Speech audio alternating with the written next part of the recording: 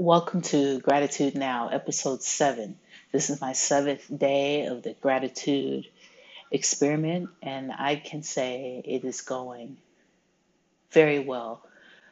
My measure of success is my degree of fulfillment, my level of contentment, my decreasing need to fill a void with food, with drink, with noise, with activity, my decreasing desire to reach out and take energy from those around me in a loving way, I think.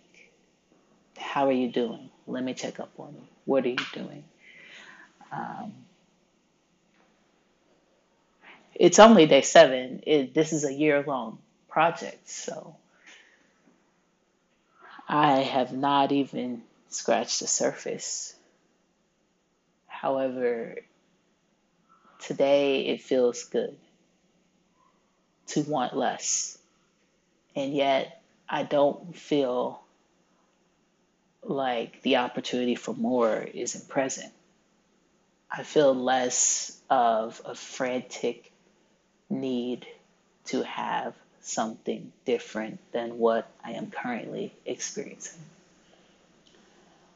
Today, I am grateful for new relationships.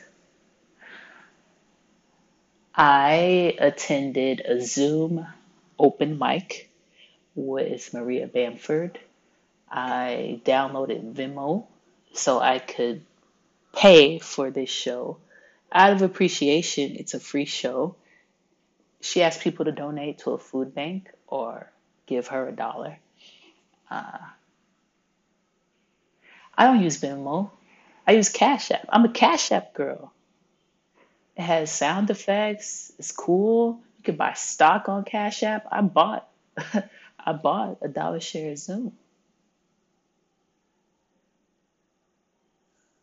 However, something in me said, would it hurt to download Venmo? No. And I got into Zoom and I laughed with 104 strangers.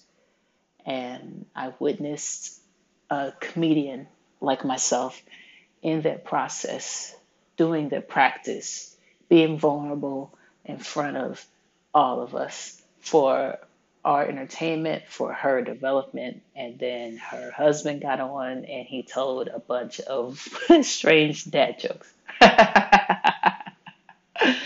And it's great and it's amazing and it's a totally new experience. I am a fan of Maria Bamford. I've followed her for years. I've seen her in person in Wichita, Kansas. However, uh, this is a new experience, this medium, this way of sharing, and it was amazing. Her consistency, I love it.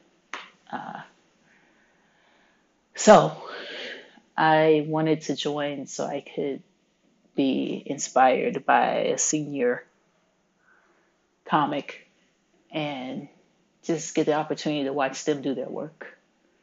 And that it definitely was fulfilling. I tried another new thing today where I meditated for 30 minutes in silence. It was not as hard as it would have been for me a year ago. It was much easier. I feel like all the meditations I've done have prepared me for this type of meditation.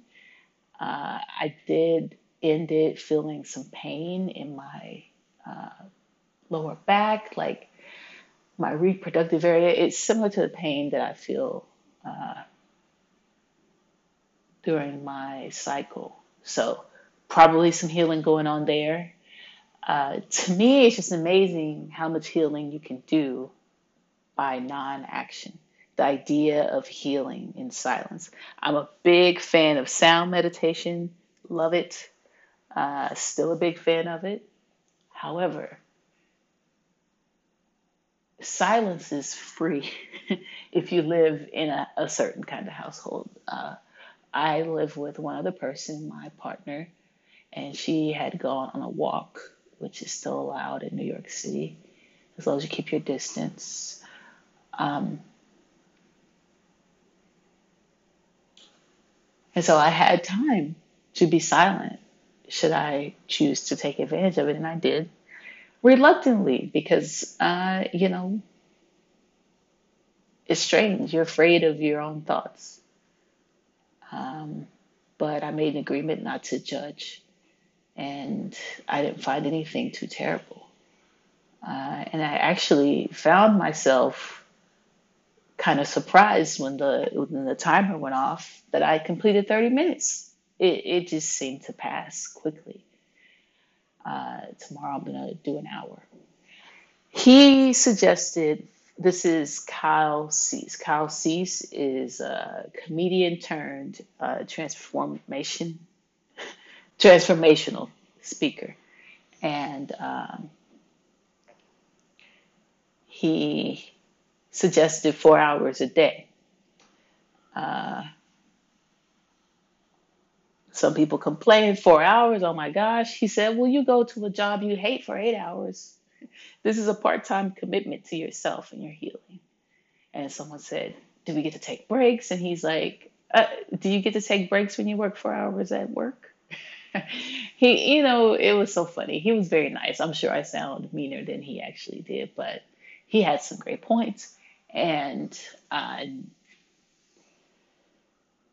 I was not interested in this heroic challenge of 4 hours, but 30 minutes I did it, and tomorrow I'll do an hour, and we'll go from there. We'll see how much I can grow in this practice. Um, and the last thing I just finished was a live IG, Instagram live party with two business owners. It was amazing. They aren't too comfortable with technology. A lot of people weren't too comfortable with technology before the pandemic, and now they are going outside their comfort zones to make this connection to other people and maintain social distance. And this is amazing.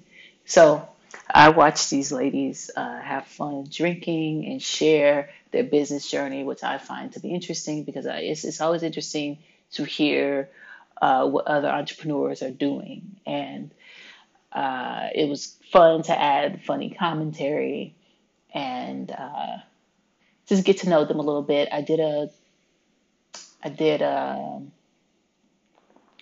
show for them, and I really enjoyed the show. It was a bunch of vendors, LGBTQIA vendors, and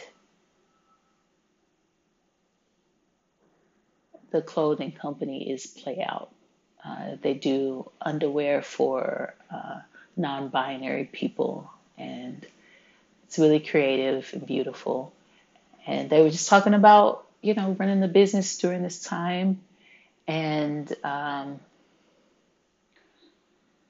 still keeping up with demand for product and their previous goals that they were working on of learning more and training and having to move the training online and adjusting. And it was fun.